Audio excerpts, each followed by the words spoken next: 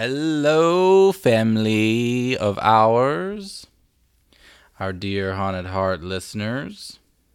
Family for better or for worse? For sickness. Mostly just for worse? Yeah, sickness and in health. Mostly just sickness? Till death do us part. And yeah, okay. Yeah. Until we all go. die from this fucking nonsense. Yeah. I am feeling the sickness bit of that today because my left nostril is just like trying to drip on me all day. That's what's going on. Drip, but not in a good way, right? Like, can you drip in a good way? Mm-hmm. I think that's what the kids are saying nowadays. Like, Really? Oh, it's to a drip. thing. Oh, I thought you were know what talking It's about like, the spooky smut. Like, well. I thought you were talking about Patreon content. The spooky smut. No, so the kids are saying drip? Yeah. Oh, like they used to say yeet? No. Yeet is like, I'm going to yeet your ass out of my life. Like, toss you. Like, that's like to toss. Yeet is to toss. Yeet is to toss? Yeah. I didn't know it was a verb. I thought it was just something they screamed. Yeet? Yeet. Yeah. And then they just kind of... Yeah, you can like that vine with the girl with the water bottle? Yeah, she threw the water bottle to toss. So that's what it means? Yeah. Yeet. Oh, so that was like a definition this whole time? Yeah. Oh, I had no idea.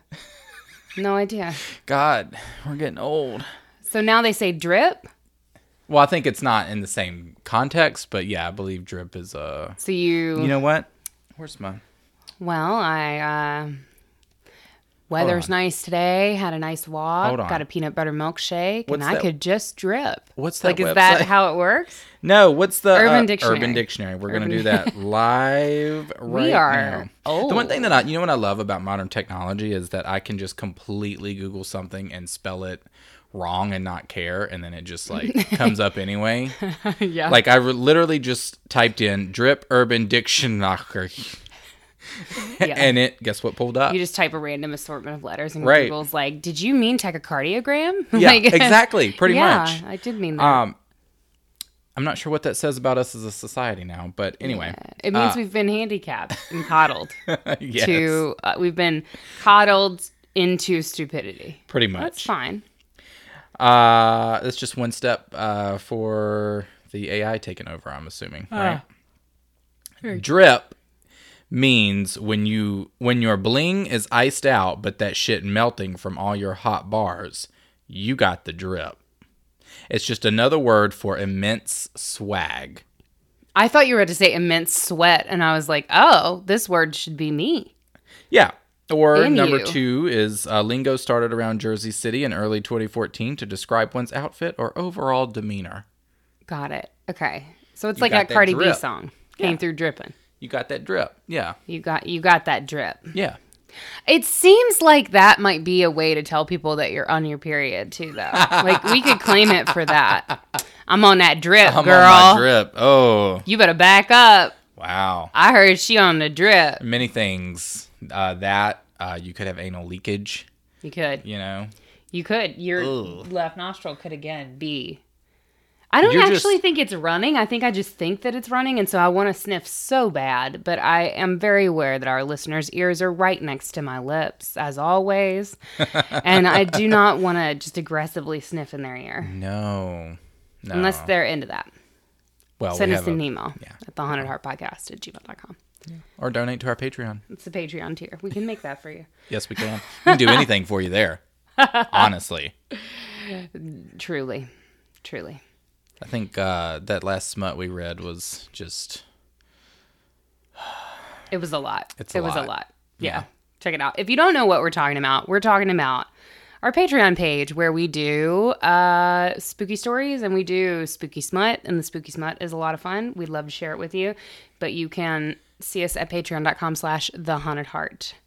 And you can see us there. Yeah. Anyway, I didn't mean for that to sound as pluggish and shitty as it did. They're like, we don't even know what you're talking about on this episode, and you're asking for me to give you money. No. Anyway, what are we talking about on this episode? Bitch, I don't know. So listen, last week we talked about the underground of Yeah, we talked haunted about places. my soul leaving my body. Yeah. Yes, indeed. There was some ghosts, some body snatchers, lots of piss and shit. If you haven't checked it out, please do. It was a riveting episode. And you told me that, like, on the way, you were like, this is what you're going to research, so this is what you need to do. And I'm like, okay, take charge kind of gal. Let's do it. Yeah. I'm an on top type of chick. This is kind of interesting. So we're talking about... Kind of interesting. Not fully. We don't want you to get too excited about it, so we're going to temper it down a little bit. That's our own insecurity coming out is what that is. No, we're talking about psychics this week. In particular, psychics and how they are involved or get themselves involved, I guess. I don't know. This is really awkward intro. With cases. Yeah, true crime cases. True crime True crime. Kind of like how we're a true crime podcast, Danny. Great job. With cases. Catch a case with the psychics. With the guy. You know when a guy does something wrong, usually it's a guy. Sometimes it's a girl. Yeah. We haven't done a true crime case in a while. And so we're going to kind of dip back into that realm today. There's a lot to talk about with psychics and clairvoyance. Today we're going to err more on the side of true crime, of how psychics get involved with and help solve potentially cases. But, you know, that's not to say that at some point we won't revisit the psychic topic and kind of explore it from more, I guess, like paranormal, spiritual, metaphysical standpoint of like how clairvoyance actually works and those sorts of things. But today we're going to stick a little closer to the realm of true crime, and we're going to talk about psychic detectives. Psychic detective. Yeah, no, it sounds like a sitcom of some sorts. Yep. So a psychic detective is a person who investigates crimes by using purported paranormal psychic abilities. Trademark. Why did you say it like that? Because that is the literal definition, if you will, of a psychic detective that I looked up online to kick off this episode. Purported. Does that mean, like, what's the difference between purported and reported? Or does purported mean, like, supposed? Like, it's not necessarily been reported because that means confirmation. Is it a skeptical word? I think so. Like, this is a purported podcast. You're purported. You're purported. It sounds, the more you say it, the more it sounds like porpoise. Purported. Purported. You're purported to talk about psychics on this episode, but that was a lie. Yeah. It does show that was a lie. So there are a lot of different psychic abilities that go into psychic detectives. You have postcognition, which is the paranormal perception of the past, sort of a looking back and having memories that aren't necessarily yours. Psychometry, which is a really hard word to say correctly, and I'm so glad that I got it, because when you look at it, it just looks like psychometry. But I didn't want to do that. Because I always cringe when, like, I'm listening to a podcast and they go psychopathy. Oh, God. Psychopathy. It hurts me. It hurts me deep in my soul. Psychopathy. Yeah. There are a lot of podcasts that I love a lot that will do that. And I'm like, I love you, but why do you hurt me this way? Anyway, psychometry is information that is psychically gained from objects. So this is kind of like how on That's So Raven, how they, like, hand her a backpack and she, like, takes the backpack and she's like, ugh, and then she has like, the moment where she's just like, yeah, like the O face. Yeah. That. Mm-hmm. And then more common things that we're familiar with: telepathy, clairvoyance, and also dowsing and remote viewing. Interesting that dowsing is on there. Yeah. I guess because I always looked at that as more of like a paranormal, like, ghost type thing. You know, when they use the dowsing rods, and if the dowsing rods cross, then that is like a indicator of paranormal activity because of the electromagnetic fields. Yeah, I mean, I guess they're the argument for including that in this list might be that you have to have some degree of psychic ability in order to pick up on that sensitivity, like to have the sensitivity to feel that, I guess, through the dowsing rod. Got it. Or it could be a trick that was made up by people who were trying to convince people to invest in their land because it had oil. It could be also that. But We're that'll be just on the gonna dowsing ignore episode. that. We're going to ignore that one. We're going to ignore that one today. Yes. So in murder cases, psychic detectives may purport, which is the new word of the day, to be in communication with the spirits of the murder victims directly. So you guys know we're fairly open-minded here at the Haunted Heart. Yeah. Right? Are we? Yeah. We're pretty, I think we are. Okay. I think that's pretty on brand.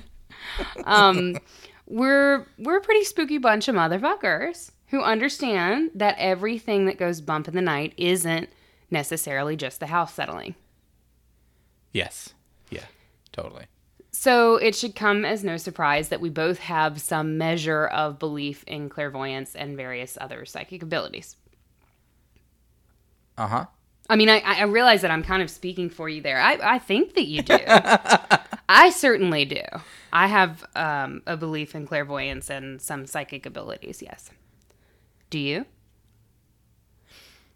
Now that I've told everyone that you do, do you? So, here's my thing. I don't necessarily know. I guess it could be one and the same, but I fall more in line with the idea that, yes, I believe that certain things can leave a residue around, like that spiritual or emotional residue, and I think certain people can tap into that, but I don't think that those people, I don't know necessarily that I believe that that is something that anyone has the will to summon themselves. Like, I don't know that anyone can, I don't know that I believe that anyone can just go up to say, like, you know, this candle beside me, and then just automatically pick up on, you know, any energies that has. The Yankee Candle, like, represented, the angst of the Yankee Candle representative that sold it to us. Yes. You know what I mean? Like, I just don't, I think that it would have to be something that, I don't know, I just feel like that's something that's more in the environment and in the object, and not necessarily something that's like within someone else. Yeah, that it's a two-way street. So obviously the psychic, well, I guess not obviously. But I kind of get your point that the psychic is not necessarily the person or the spirit that is driving the activity, right? So that it's a two-way street where there has to be some measure of outreach from the other side that the psychic then is sensitive to and can kind of pick up on and engage with, but it's not necessarily the psychic who's like driving the truck. And that's why I'm always wary on psychics in general, especially those that do it for, you know, they get paid to do it. I knew it was going to happen. I'm very sorry. I finally gave in. I didn't hear it though. At least we made it a while. They will fucking hear it. I'm very sorry. Especially those that we're not doing cocaine, folks. I promise you, we're not. Just look at our energy. Just listen to our energy levels. Honestly, if we ever come on here and we just sound like really into it and energetic, maybe call someone. But no, that's why I always like side eye those people that like you see on TV that like do this and that, and I'm like, Miss Cleo. Oh yeah. I don't know. I'm not gonna say that about Miss Cleo because Miss Cleo is a '90s staple. Okay, and I can't say anything, but I'm looking at like Long Island Medium, like those type of people. What's her name? Teresa Caputo. I don't know. Sorry, Teresa, if you're listening, but sorry, girl. So yeah, that's a fair point. And today's topic is a particularly tough one because in a lot of these cases, especially the particularly difficult ones involving missing and murdered children, there's a huge potential for manipulation and exploitation and all that bullshit. So we want to address the dark side of the topic first before we dig into some cases where it's possible that psychics purported, right, were able to successfully help advance the investigation in some way. So we're gonna read it first. Yes. And then we'll talk about some cases or you're gonna talk about a case where there potentially was some psychic interaction. But we wanted to make sure that our beliefs were on the table and out in the open before we kind of started digging in. So, Let's talk about this old nasty bitch named Sylvia Brown. Oh my God. Oh, nasty bitch. So in November of 2004, purported... Everyone I'm just putting that word everywhere They're now. like, if they say this fucking word could you one please more fucking goddamn stop? time. So Sylvia Brown, who supposedly, purportedly, metaphysically, spiritually, let's is turn a this psychic. let's turn this into a drinking game, y'all. As many times, like every time we say the word or a version of purported, take a drink.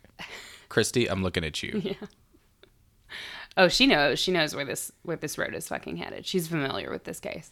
Christy is one of our Murder Mod Squad members on the Facebook group. So shout her out if you know her. So November 2004, Sylvia Brown tells the mother of kidnapping victim Amanda Berry, who had disappeared 19 months earlier, quote, "She's not alive, honey," end quote. Brown also claimed to have had a vision of Berry's jacket in the garbage with, quote, DNA on it, end quote. Very specific. Yeah. Any jacket that any person has ever worn ever or touched in a clothing store has, or brushed past in a clothing store, has DNA on it. So not very specific there. Yeah. Berry's mother died 2 years after being told that, believing that her daughter had been killed because she didn't have any information. The police didn't really have any leads at that point, and she kind of went off of what this psychic told her, which is that her child is dead. So Berry was actually found alive in May 2013, having been a kidnapping victim of Ariel Castro, along with Michelle Knight and Gina De Jesus. And after Berry was found alive, Brown received criticism for the false declaration that Berry was dead. But this bitch, like, that wasn't her only thing. Like, she has, like, a long track record of fucking shit up. Oh, okay. So she also was involved in the case of Sean Hornbeck, which received the attention of a bunch of different psychics after Sean was 11 years old and he went missing on October 6th of 2002. And for some fucking reason, it's always the missing cases because the police investigate and then they, hit a wall and maybe the case goes cold, or maybe there's like a momentary stall. Maybe it's not even all the way cold yet. But missing cases get a lot of psychic attention, which I understand. But for some reason, these people always involve themselves in fucking cases where children are missing. And it's like, they always swoop in and start trying to talk to the parents. And I'm like, could you not? Could you work with the police? Could you not target the family, please? Yeah. And I get that the police are inherently fact-based, and a lot of police officers don't want to kind of look into the more like metaphysical side of things. And I get that, because sometimes you can waste a lot of fucking time doing that. Mm-hmm. Honestly. And you guys know that we are like totally hippy-dippy spiritual mumbo-jumbo people, but like, I'm kind of cool that cops aren't. Well, you need that balance, right? Maybe you could have like one witchy bitch on the squadron. I'll do it. I'll volunteer. I'll be our area's witchy bitch, right? And she just hangs around like, what is the cops, like, the precinct? Like their office? Yes. Yeah. Like, she just hangs around the precinct. The police and station? Smokes. Yeah, the station. That's the one. She just hangs around and smokes cloves and like dresses like to the nines in goth professional chic fashion. And leans not on a police people's uniform? She just definitely not a police uniform. She smokes cloves and leans on people's desks, and that's her job, right? And her job is to talk to the fucking psychics, right? So that the police don't have to waste their time. And then when she has something that like works, that might be a lead, then maybe we can bring that to the cops. But we can just go ahead and let the cops work in the realm of fact, and science. I'm cool with that. I'm into the story, though. Right? I mean, this could be a nice pilot for like a TV right? show. I am writing a pilot right now. You guys. This is it. Oh my God. This is it. Let's I'm film into it. I would watch it. I'm going to script it. It's going to be fine. It's going to be like that Kira Sedgwick show, except it's going to be me leaning and smoking and sniffing. Anyway. Or like the aunt from Sabrina. From Sabrina. Yeah, that's kind of what I picture right now. But a little more free-spirited. Yeah. Like, it's fine. She likes to have a good time sometimes. So, for some reason, these people always tend to involve themselves in cases of missing children. And it might be that they see the parents, that the more unscrupulous folks see the parents as easy targets. It might be that some of them have genuine intentions and they want to help the parents because they see it as a really desperate situation. But unfortunately, they don't actually have the connections that they need or whatever. But that is kind of what happened in the Hornbeck case. He went missing on October 6, 2002, and Sylvia Brown gets involved. He was 11 years old when he went missing. And she went on the Montel Williams show and provided his parents, Sean's parents, a detailed description of the abductor and where he could be found. And when they asked if Sean was still alive, again, on the show, so all of this shit was televised. It's fucking disgusting. Sylvia Brown said no. Okay. So when he was found alive more than 4 years later, they started looking at the receipts and they found that a lot of the details that she gave about the abductor were totally incorrect. They were totally off base. So basically she didn't know what the fuck she was talking about. Oh, of course not. It's very clear. Of course not. Thankfully, Hornbeck was found alive and, reunited with his parents, which was great. It was very unfortunate in the Berry case that, Amanda Berry was never reunited with her mother because her mother had passed away. Mm-hmm. Sean Hornbeck's father, though, Craig Akers, has stated that Brown's declaration was one of the hardest things we've ever had to hear. And that her misinformation diverted investigators, which wasted precious police time, which is another thing that that causes me to be a little bit split on the whole psychic involvement in criminal investigation.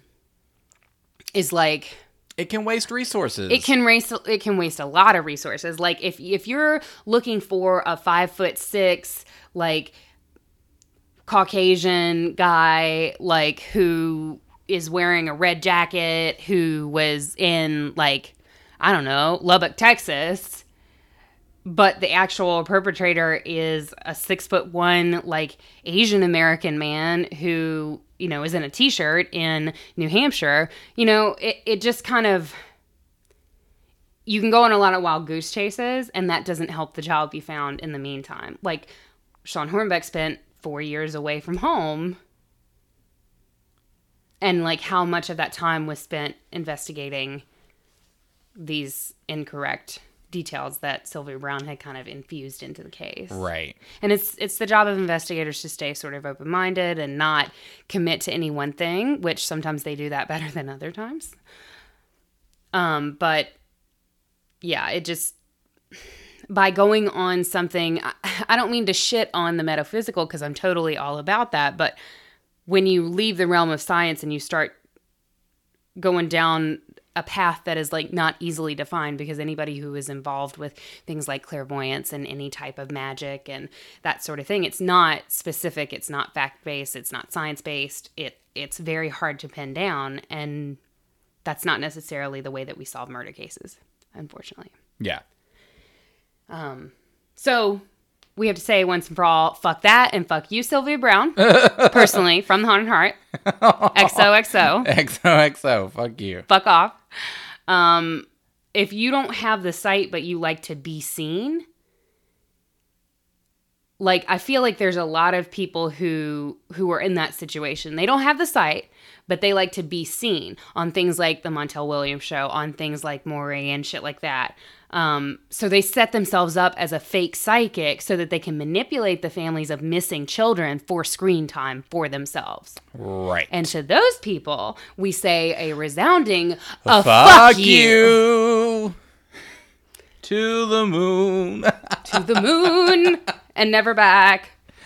Yeah, no, I completely agree. I think that it's absolutely abhorrible that that people would do that, and they do that, I think, because they feel like that nothing is going to happen with the case or whatever it is, so they feel like that it's an easy way for them to, like you said, put their name out, or have other people, like, they look at it as a business opportunity. Yeah, which is disgusting. If you start unpacking that thought pattern, that by doing that, you are literally betting on that child never being found.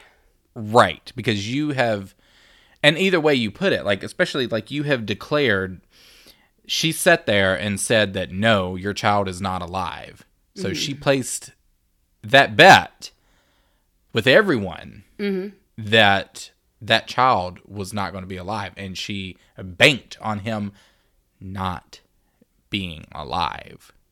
And that is disgusting. Yeah.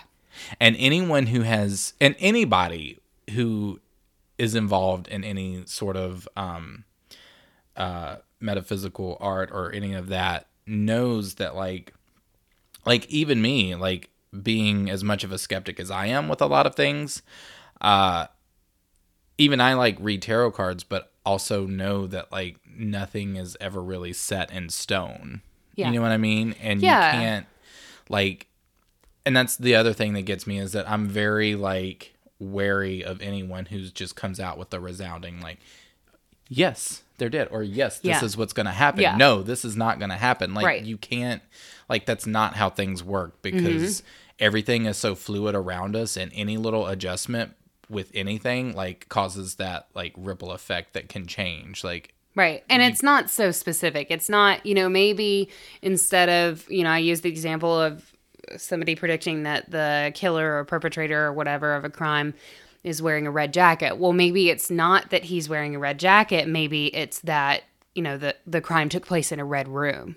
Yeah. Or maybe he drove a red car. Right. Or, so I'm or a red state. You never know.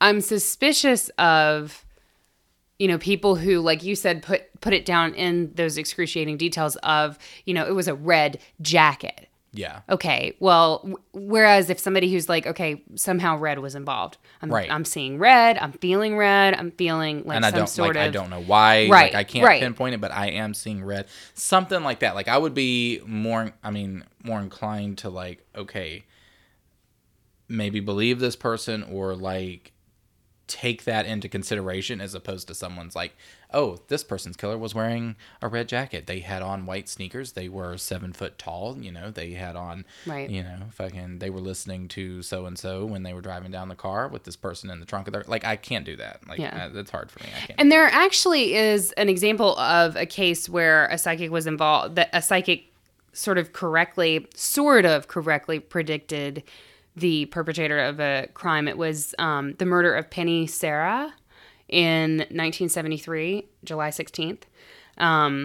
Police were unsuccessful in finding her killer, but they turned to a psychic named Pasquarella Downey. And Downey told them that they wouldn't find Sarah's murder right away, but to look for a mechanic whose name started with an E. And she predicted that they would connect him to the crime by blood evidence in some way. So 26 years later, over a quarter of a century, they connected Edward Grant, formerly a mechanic, to the murder after a DNA blood test connected him to the death of Sarah. And he, by the way, was convicted and sentenced to 20 years to life in prison in 2002. Wow. Yeah. So those sorts of situations, like you said, I'm much more likely to not necessarily believe, but I feel like it's more genuine. Well,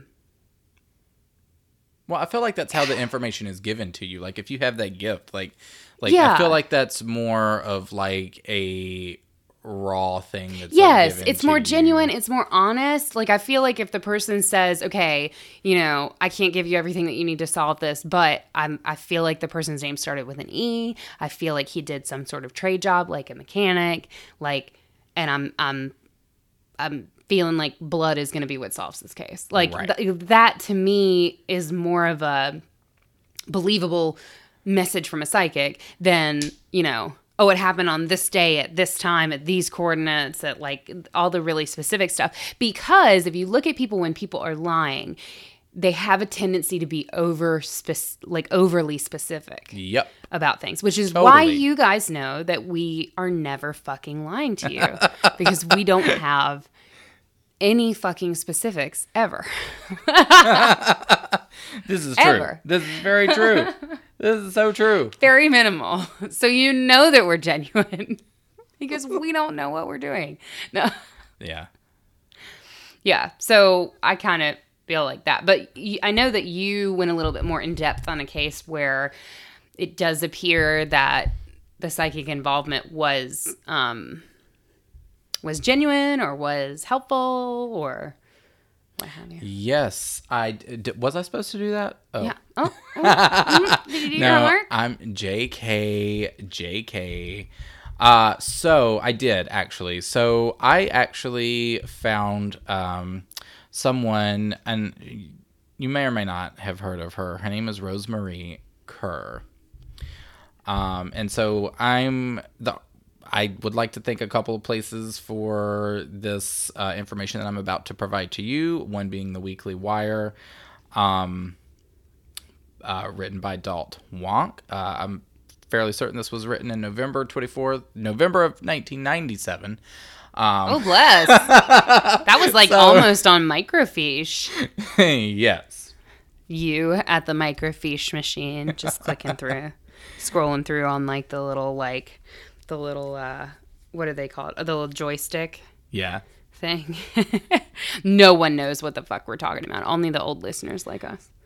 The Oh my elderly. God. I have to sidebar really quickly. Because you said joystick. Yeah. And so I was scrolling through I'm a little worried, like, what this fucking sidebar is going to be. You said joystick, and I'm like, are we going to talk about, like, Street Fighter, or are we going to talk about dicks? Because, this could go either way. Talk about dicks. So I was scrolling through TikTok the other day, and this little boy posted a video about, like, what men want when they're getting head. Or as he referred to it as slob.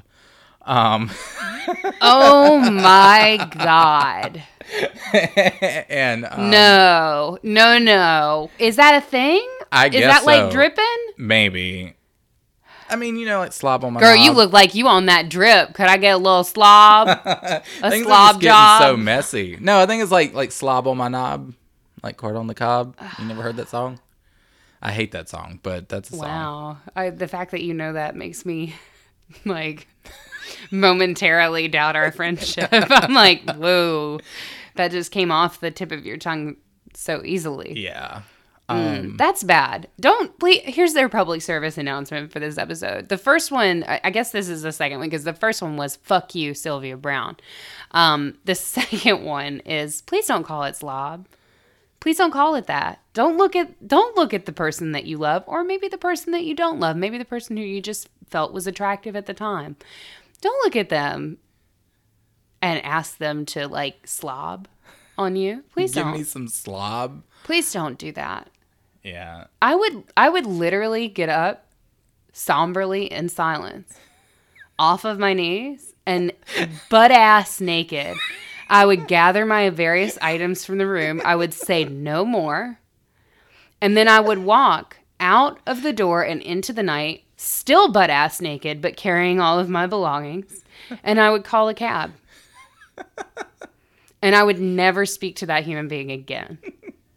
Is it specifically just for blowjobs, or is it like head for women too? I think it's probably just for blowjobs. But let me I get to my honestly point. could see more slobber in giving head to a woman, but anyway, there's a lot involved. Probably it goes both ways. There's a lot. No, so anyway, one of his things was It's a that water like park.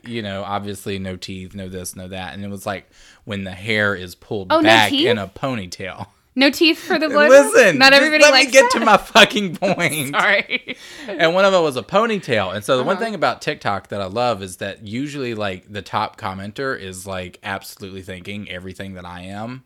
Yeah. And it's hilarious. And so I get on there, and literally the first commenter was like, "Ponytail, you ain't fixing to use my fucking head like a joystick, motherfucker." Amazing. But anyway. But you know what? If he asked you for slob, he probably is gonna use your fucking head like a joystick. Like that was your tip off, baby. That was it. That was it. So anyway, back really to my point. All right, back to my story, I should say. Got it. Not to my point.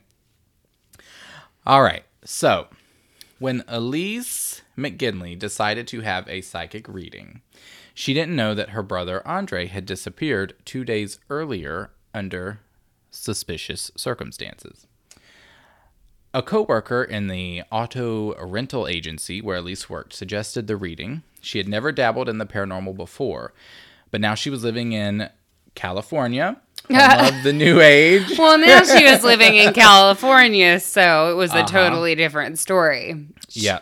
She burned her bra, went nips out for a psychic reading. Yeah, pretty much.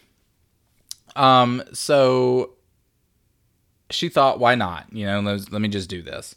So later on, she phoned her mother back home in Louisiana and learned of her brother's disappearance. So the other siblings and their spouses and close friends had gathered at the family home in River Ridge to search for Andre. Elise might have chosen then and there to fly home and join the search. Instead, she decided to ask the psychic for help. Her decision was to have nearly miraculous results. Within hours of the psychic's reading, and guided only by the psychic's message, members of Elise's family would track down and capture her brother's killers. That the Daigle family would look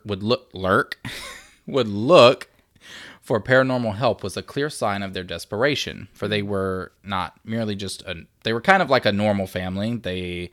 It depends on the family. Technically, we're a normal family. Yeah. Well, I think we're talking about, this was written in 1997, so normal family. Got it. Hamburger helper family. Got it. Hamburger helper family, exactly. But they were very close, I guess is what it's trying to say. Stanley Daigle, the father, was a retail jewelry salesman. His children had grown up together in a modest 3-bedroom house, all the boys in one bedroom and all the girls in another. Modest. There's a word you didn't write. No, I did not. There's a copy-paste word. Yep. Kind of like purported. Modest. Andre, the missing brother, was the youngest boy. From an early age, he had shown athletic prowess. In high school, his team won the state football championships, and by then he had also taken up the guitar, which he would play for hours at a time. He was said to be very outgoing, energetic, very likable. Quote, he was the kind of person who would help people, his brother said. Oh, that's awesome. At his funeral, what struck me most was that so many people came up and said that he was my best friend. At 27, Andre was a tall, handsome, well-built man with dark hair, dark eyes, and a mustache. In his photographs, he has a confident, open smile. When his body was recovered from the Monchak, I can't pronounce that, swamp, the autopsy revealed 11 fractures of the skull caused by a claw hammer. His brains had been beaten out, and he had also been strangled. Some of the details of what happened on Tuesday, June 9th, 1987, the day that Andre was murdered, will remain a mystery forever, but the broad outlines of the story are clear. Andre was working as a carpenter, doing home renovations in partnership with a lifelong friend named Joe Lapentino. Can we just say, I know you're taking us through the, as you put it, the broad outlines of the case. Another copy-paste phrase. Can we just say, though, that Andre sounds like he was like a bomb-ass person. Like, he was athletic, but he also could play music because he was like in a guitar. And like, it's rare that you have somebody that can kind of like do both, because music is more creative, like, and athletes usually, I think most people think of them as more I don't know. Jockish stereotype. Yeah. Which is not Totally. the case at all. Like, there are a ton of athletes that are great, but he just sounds like and he can also fucking do renovations. Like, Yeah. and he has a mustache. A mustache. But I mean, seriously, mustache can do renovations and fix shit around your house. Dreamboat. And this was the 80s, so the mustache was very popular. Fuck yeah. I mean, it still is popular with me, but it's fine. I mean, okay. I'll give it a pass because it's the 80s. So, although Andre usually lived at home with his parents, at the time he was house sitting for his brother Chris, who was on vacation. And when the day's work was done, Andre usually stopped off at his brother's place to feed his brother's cats, wash up. Then he got into his black Ford pickup and drove to a restaurant called Chi-Chi's Mexican restaurant. And would usually meet friends there for dinner. So afterwards, on one particular instance, him and a friend decided to shoot some pool. So they spotted a bar that had a pool table. It was kind of like a little hole-in-the-wall, like nondescript place called Mitchell's Lounge. And they'd never been before. So they just thought that it was like a really cool, like little hole-in-the-wall place. And, you know, like, oh, this looks like, you know, we'll shoot some pool or whatever. So they played for a little bit, played for beers, supposedly. Loser pays, as always. And it was only after he had won the first game and stood watching Andre walk over to the bar to buy a round that Nick, his friend that he was with, noticed a woman. She was sitting at the bar drinking. She had like smallish, round face, brunette features, described as not unattractive. Okay. She introduced herself to Andre as he waited for the beers. Each time Andre went to the bar, the woman, who said her name was Thelma, engaged him in conversation. When the men were about to leave, she stopped Andre and asked for a ride. Hell yeah. Thelma was like, I'm about this tall, dark, and handsome, beautiful man with this mustache and who looks like he can renovate my house. Yeah, she was about it all right. And has these abilities. Yeah. I feel like Thelma is not a good person. Thelma's not a good person. But I do relate to mysterious woman at bar trying to chat up this like handsome dreamboat. No, she's not a good omen. So she asked for a ride. She didn't have a car. She needed to get home to check on a friend of hers who was pregnant. But why are you here if you don't have a car, though? Like, why are you just hanging out in this fucking bar? How'd you get here? How did you get here? They didn't have Uber back then. No, how did you get here, babe? I mean, maybe a taxi, possibly. And if your friend is pregnant, then she's clearly sober. She can come get your fucking ass, Thelma. Right. Men don't ask these questions, you see, well, but women do. Well, Andre agreed. He asked if Nick wanted to meet somewhere for another drink after Thelma had been dropped off. His friend was like, no, I'm good. And later, Nick would recall that Thelma had an unsettling way of avoiding his eyes, turning her face from him, and at the time, he shrugged it off. Thelma got into Andre's truck and they drove to an apartment complex in Kenner. The apartment building was also nondescript, like any of 100 like inexpensive 2-story suburban apartment houses. So for whatever reason, Andre accompanied Thelma into her apartment. Well, I thought she was going to check on her pregnant friend, not to her apartment. Into the apartment, I guess. Oh, okay. I mean, technically, I guess in the writing, it's like into her apartment. I mean, there is no friend. There is no pregnant friend. Clearly, that's a fucking lie, but... Right. So whether or not he thought that it was for like a nightcap or like something sexual or whatever, whatever else it was, like nobody really knows why he went in there with her or what she said to coerce him into going. Thelma's never made a statement about that part. All we know about the subsequent events are in the confessions of one Charles Gervais and Michael Phillips, the convicted killers of Andre. Charles Gervais was almost the same age as Andre, which makes the contrast between them all more striking. They seem like they were kind of very... where Andre was handsome and helpful, athletic, and all of this, Gervais was like short, thin, scruffy, alienated, kind of considered like a loner. A fucking like, oh, what are they called? What are they? A fucking incel. Yeah, he Sounds was like. according to his lawyer, he like grew up with an abusive father and had really just been kind of like a troubled teen, I guess. Yeah. So when they came together, Gervais and Andre, Gervais had actually been out of prison for only just a few months, having done time for burglary. And he was living with Michael and Thelma in this apartment in Kenner. Phillips, the other man, was short like Gervais, but had sort of lanky blonde hair down to his shoulders, was also a troublemaker, and just kind of like very much the petty criminal type, and also described as being a completely unremarkable person. What a read. That was from his lawyer. Wow. Completely unremarkable person. He and Thelma, his girlfriend, probably met Gervais in a bar. The three of them were, by some accounts, heavily into drugs, even though no drugs or paraphernalia were discovered. Yeah, of course not, because they did all the fucking drugs. They did all the drugs, probably. Yes.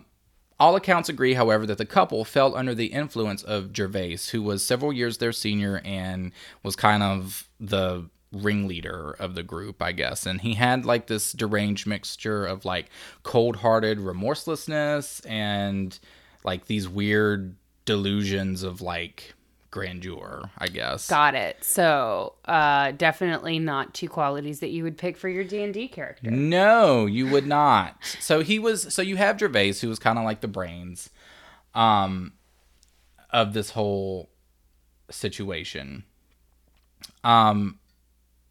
So Gervais moved in with the Phillips and drew them into his plans for future greatness, supposedly. Future dumb fuckery, actually. Yeah.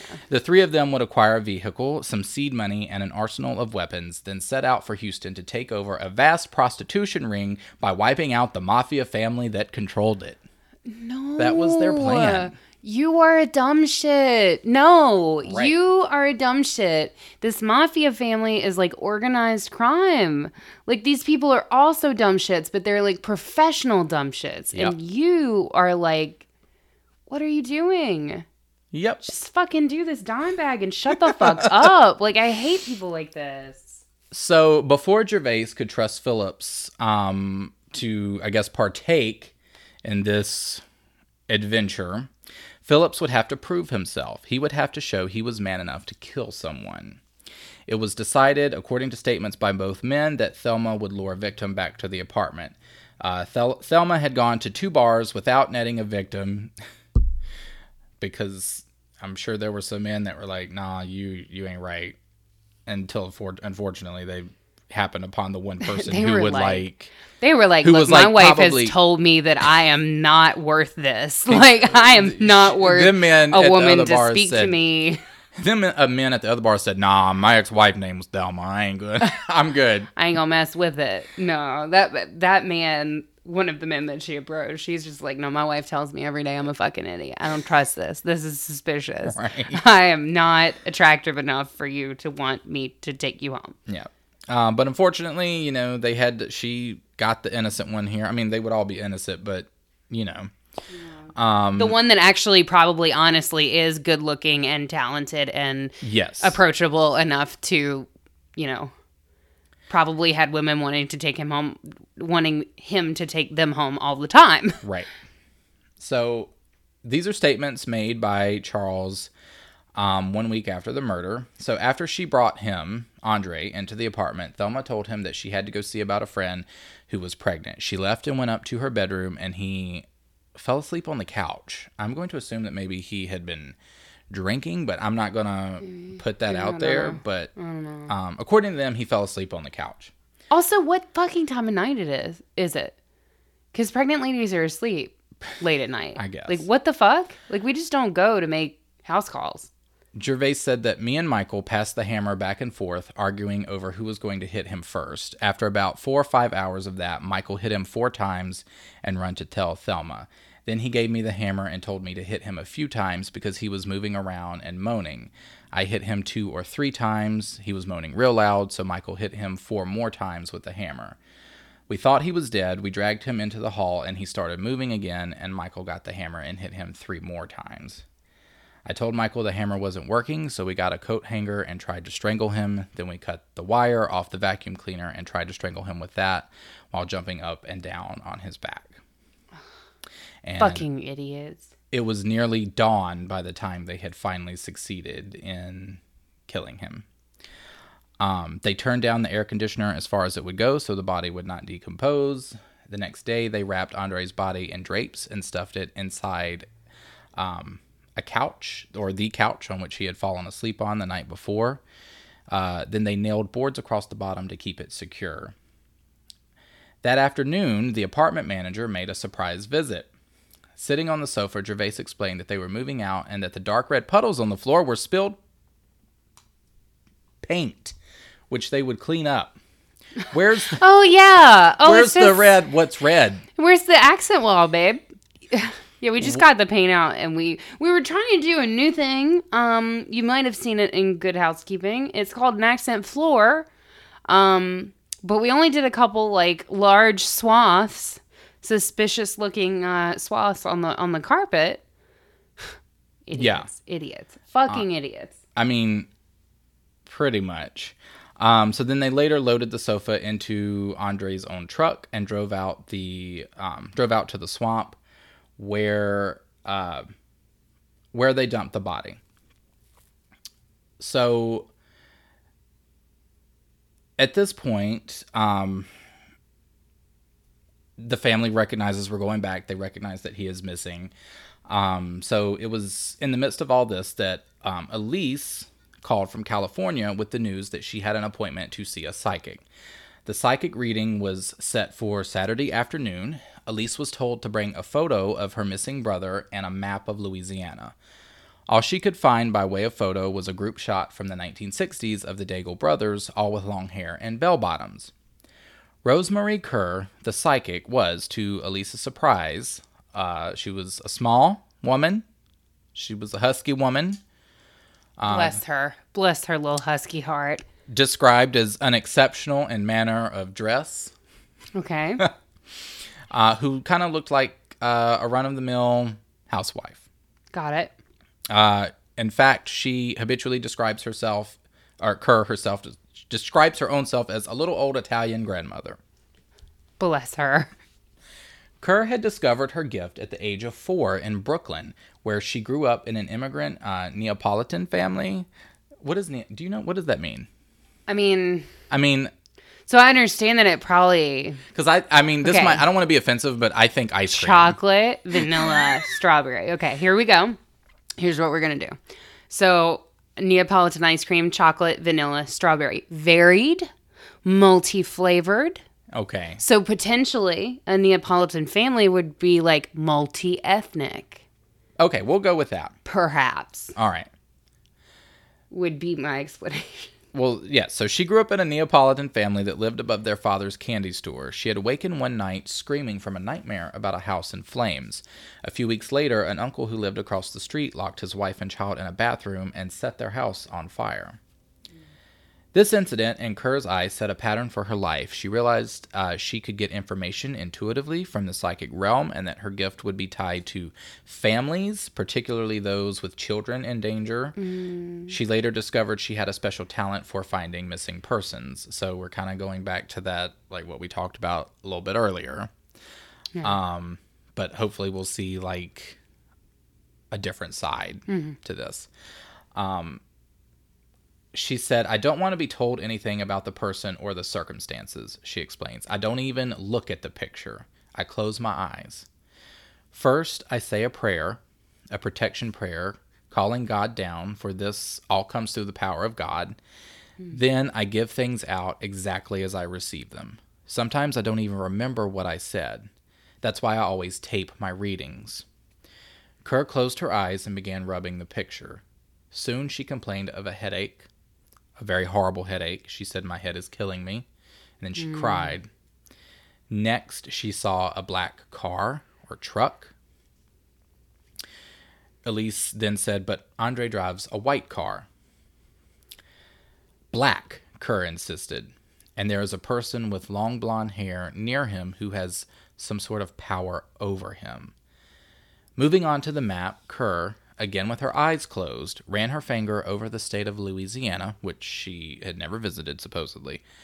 She said she saw water, a long, low bridge over water, and a long beach, and the number 7. Andre's body was found by exit 7, just off the elevated highway on a little strip of sand in the Manchang swamp. And then her fingers started to tingle. She stopped, opened her eyes, and read the name of the town beneath her fingers, Slidell.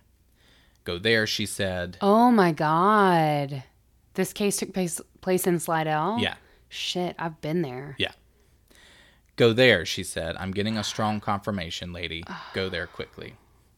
So it was nearly midnight in Louisiana when Elise called with the Sidekicks message. The little band of friends and family had been out all day searching, and now they were ready to turn in. But an odd, overwhelming emotion swept the group. Everyone felt it, remembers Chris Daigle. We all got goosebumps, started crying. We knew somehow this was it. We ran out into the yard, and my sister said a prayer. Then we jumped into 3 cars and started out towards Slidell. I was driving. Joey, Nick, and my wife, Virginia, were with me. We all kept talking to Andre, telling him we were coming, because that's what the psychic said we should do. As we were going down the interstate just before the 5-mile bridge to Slidell, Joey shouts, "That's it. That's the truck." Joey knew because he recognized the scratch mark on the side. I pull alongside, and there is Andre's truck with the 2 guys driving it. Now, in this, I'm going to pause because I'm not entirely sure what the discrepancy between the white car. His sister said that he drove a white car, and this was a black truck.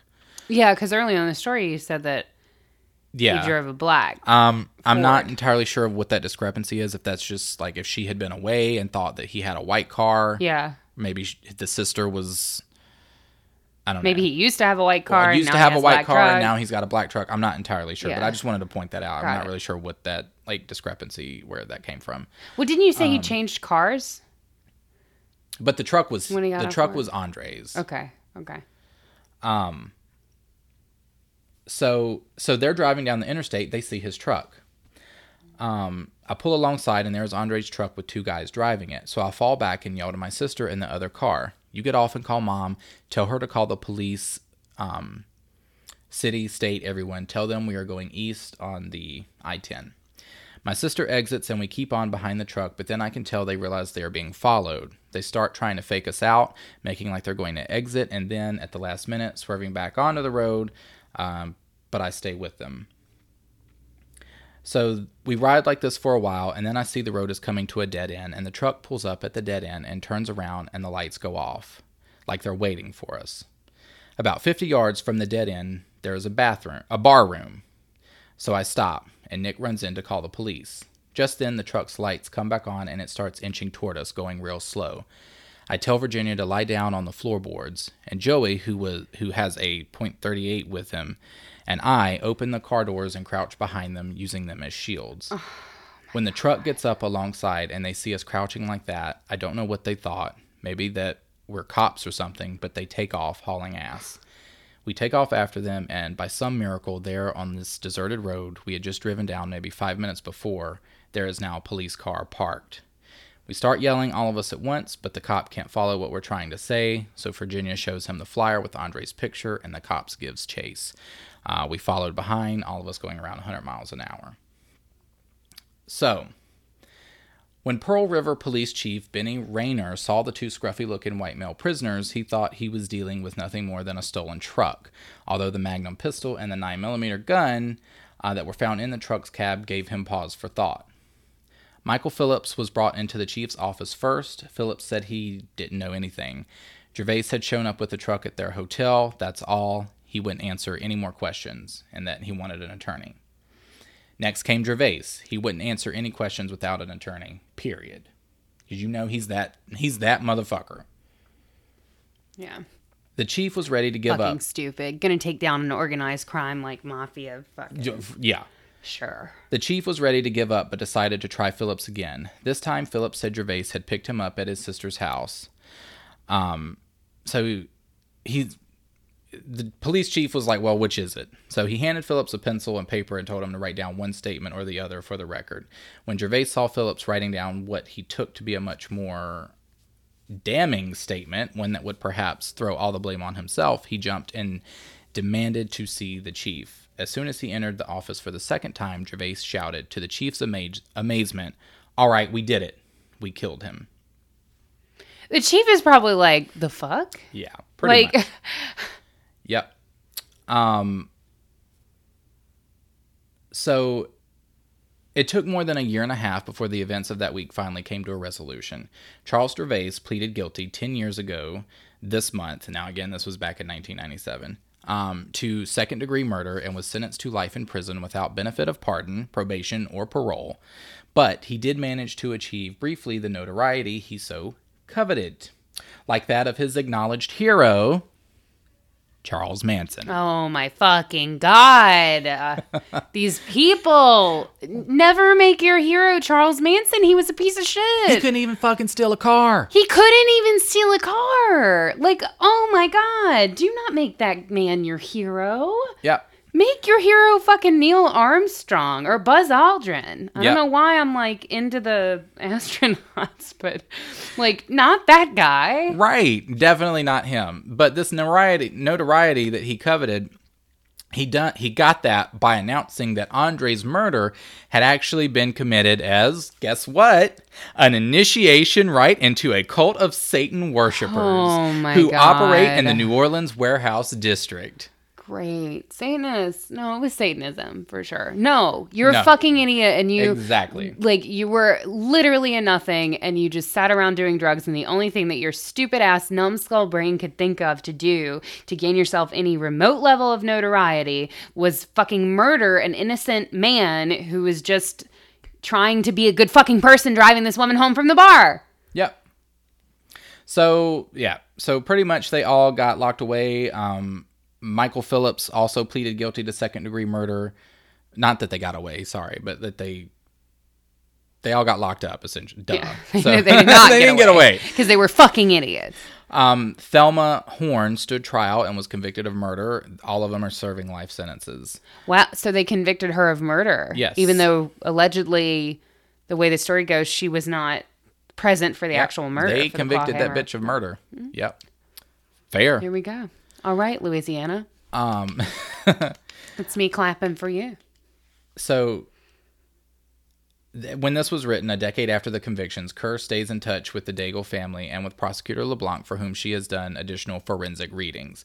Kerr credits the family's love and dedications as much as her own paranormal gifts with the solving of the murder, as though some concerted energy of goodness had overtaken and vanquished a vicious but ultimately less potent force of evil.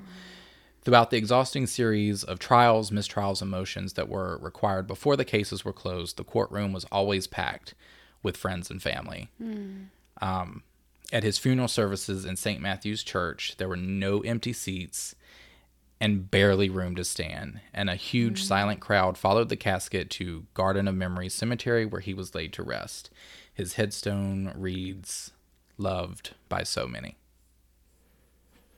So. I'm literally crying. I am like, I know. It was really hard for me to get through this too. Oh God. It was really hard for me to get through this. Well, what's what is like, and I'm sorry if you said it at the beginning, but I just did not catch it. But like, I didn't realize this was in Slidell. Like, I've been there. I know where Exit 7 is. Like, I know where that is. It's awful. It's awful. Yeah. Awful, awful, awful. Wow, that family. Now I'm sniffing for different reasons. I think that family, man. Like, obviously this is such a tragic story. But it's one that I definitely wanted to tell because, and I didn't even do this without like knowing exactly what all you were going to talk about. Like, yeah. But it just kind of shows to me that she, like, the circumstances were very similar to what other psychics have been in. You know what I mean? Like, she there's a missing person. It's a yeah. So you know what I mean? It's like Right. it kind of falls into that, but like Instead of somebody who comes in and exploits the situation. Right. You know, she kind of comes in and she doesn't credit it all to herself. She's like, and that's the thing. Like, she's like, listen, this family had an immense amount of energy dedicated to this, and like, which probably amplified and helped kind of act as a conduit for her to be keyed into the situation. The way that like, she tells them to talk to him while they were trying to like find him. Yeah.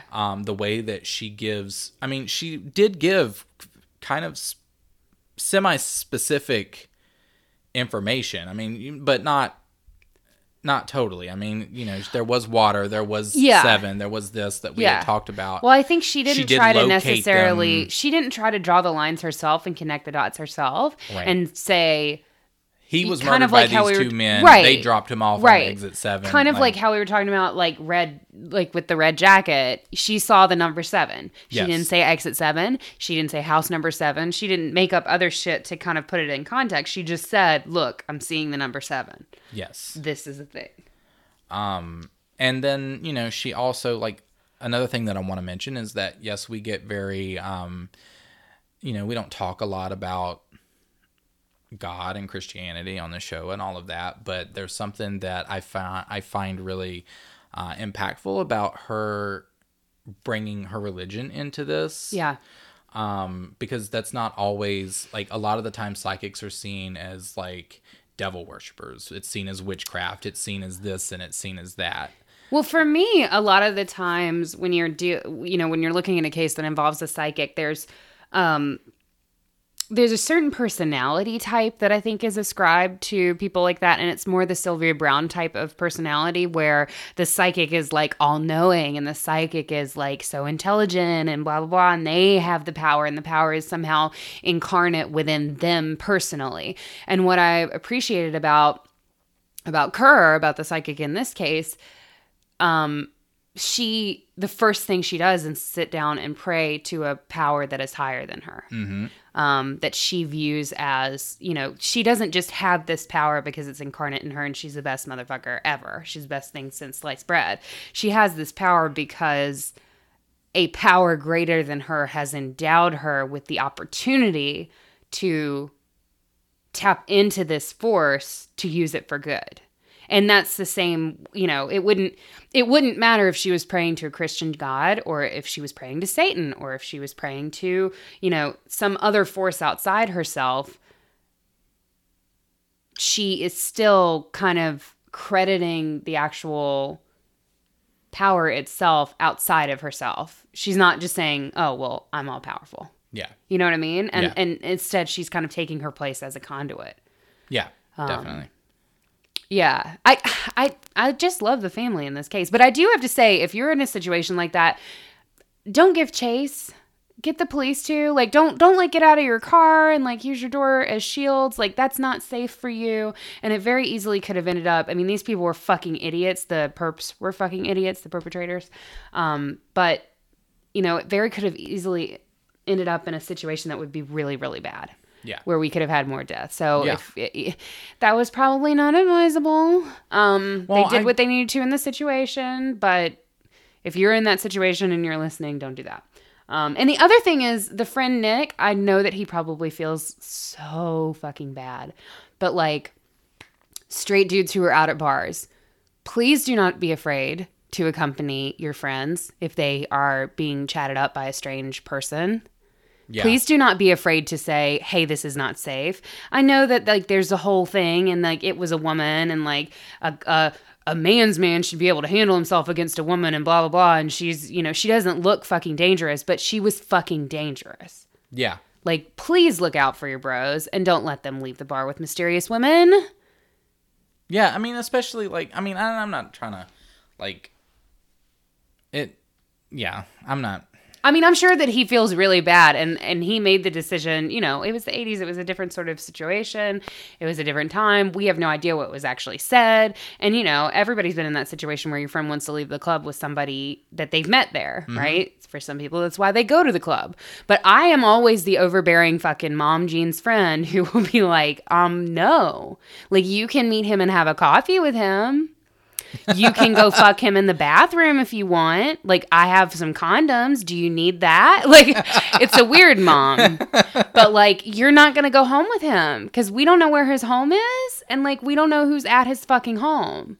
You know what I'm saying? Like, yeah, that's true. No, don't let your friends, and straight men, don't be afraid to do that for your straight friends. Like, you be protective. That's yours. That's your friend. Yeah, totally. I'm very protective of my friends. I'm like, look. No, it's not going to happen. You can go out back. Make out in the corner all you want to. Make out in the corner, give him a little handy. It's fine. Get under the table. I'll even sit in front. I got thick legs. I can block a lot. Like, but we're not doing this. Yeah. So anyway, I just feel like that type of thing, you know, should be said in a case like this because there were a lot of opportunities where, you know, potentially this could have been averted and stuff. Unfortunately, stuff like this happens all the time to people like Andre who are, you know, making the world a better place by being here. And it's really unfortunate. I know. The part about feeding the cats gets me. I'm like, yeah. This is why you stay a rude ass motherfucker. You don't take people home. Yeah, just question. Don't take people home. Why? Just like we did. Like, you know, she has to go visit her pregnant friend and she needs a ride home. Okay, but how did you get here? Why are you here now if you have this pregnant friend that you need to go visit? Mm-hmm. Why are you visiting this pregnant friend? I mean, they're at a bar and it's the evening, so I'm imagining it's not early. Like, why are you visiting this pregnant friend at like 11 o'clock at night? And, you know, and I feel like it's a little bit easier now because there's like taxis and Uber, but there are some rural areas where that's not a thing. I could just... Slidell is one of them. Yeah. I could imagine it's like 2019 and this like same situation and the girl's like, well, I don't have a ride. And the guy's like, you want me to call you an Uber? Like, yeah. But yeah. And then it's just like, that's the end, right? Yeah. Which we can say that. But I mean, even now, I mean, I was in Slidell a couple of years ago and there's still not a lot of Uber options. Right. I mean, you can try, but there's a lot of parts of the country where Uber's just not a thing. And they're a fucking fucked up company of their own accord. That's a different kind of crime. But yeah, just don't be afraid to take care of your friends. Don't be afraid to be overbearing. I have always said that I'd rather be the overbearing mom friend than lose a friend. So take that to heart. Yeah. And again, that's not a read on Nick. That's not like coming down on him. We have no idea what was said. We have no idea what the situation was. He could have done all of those things, and Andre could have felt perfectly comfortable doing what he did anyway. Yeah. So, but that's just me telling you in the future, or us telling you, I guess I should say. Me. Again, overprotective mom friend. This is me telling... No, yes, now I'm mothering you. No, it is you, because I am probably, unfortunately, that friend that will just... Oh, where'd she go? Oh, that will just let your fucking ass go. I'm like trying to think the number of times that I've been in the club, and I'm like, yeah. No. Yeah. I'm always... Where am I? In the corner drinking. In the corner drinking, like, a quarter of a drink and then handing it to me. And then I get drunk, not of my own volition. That's a thing. That's the thing that Kenny does when he gets drunk. He orders more drinks. Like, he keeps ordering drinks, but he drinks a quarter of them, and then he hands them to me. And I'm like, well, I didn't... And then I order another drink. And then he goes immediately to go get another one. I'm like, why are you doing this? Are you, like, an ogre? Like, hoarding, like, rocks? But it's just alcohol? Like, what is the thing? Anyway. I'm glad we can have that laugh, because that was a really depressing case. Also, why have I not heard that fucking story? I don't know. Like, I haven't heard anybody cover that case. Okay, well, boom. I guess I can come. I guess, you know, when I want to do cases, I can do a case. I'm critical of that. Why has that not been covered? But But thank you guys for listening. It's time for us to go now, though. It is. It's time for us to get the fuck out of here. We have to visit our pregnant friend, you see. Just kidding. We don't have pregnant friends. I have some. I have those. You know what friends that I have that are pregnant? I have those like old friends from high school that I wasn't even friends with in high school, really. Yeah. Who are like all having children, but I'm Facebook friends with them now. And it's like we never actually interacted when we were like in real life, like going to high school and shit, but like now we're Facebook friends and will be for life. And I just like watch their children. Like I watch them get pregnant and have children, and I watch their kids grow up online. And I'm like, they post, I wait for the first day of school posts, and they're like, oh, first day of school for like little Janie. And I'm like, fuck yeah, Janie's going to have a great year. Like, hell yeah, she's going to tell them, girl. And I'm like, why? Why is this? I don't know. It's a very interesting relationship. I really root for them. I truly do. You're weird. I don't have pregnant friends. You're my only friend. And that's not happening for a while.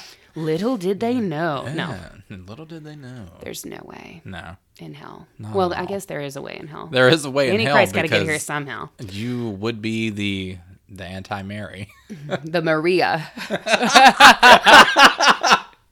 Anyway, we have to get the fuck out of here. Check us out online if you want to. I feel like that was a very 1997 way to say that. Check us out on the World Wide Web. Check us out on AOL. We're on Instagram at The Haunted Heart Podcast. We're on Twitter at The Haunted Heart. We're also on Facebook. You can join our closed Facebook group. It is closed for your privacy. I know some of you guys might not be as spooky out in the open with your spookin' life, and that is totally fine. If you request to join, either Kenny, myself, or a member of our Murder Mod Squad will approve you, and then only you and other folks in the group can see what you post there. Not your fucking Aunt Margaret, who's going to get upset with you and tell you need to come back to Jesus. Anywho, check us out on Patreon, patreon.com/thehauntedheart. We have a whole bunch of bonus content there for you guys. We have scary stories. We have spooky smut, which is exactly what the fuck it sounds like. It is us reading and digesting and making fun of horror-themed porn stories that people write, apparently. And we drop a bonus, like, full episode on there and a lot of odds and ends and shit like that. So, bloopers and shit. Yeah. We have those. We have it for you. We do. We have this. Even though sometimes it seems like the whole show's a blooper. Anywho, I think that's it. Is that all the shit that we have? That's pretty much it. I think you covered everything. I don't think that's it. I think the only thing that we have left to do tonight is to tell you, you know what you gotta do. You gotta stay spooky.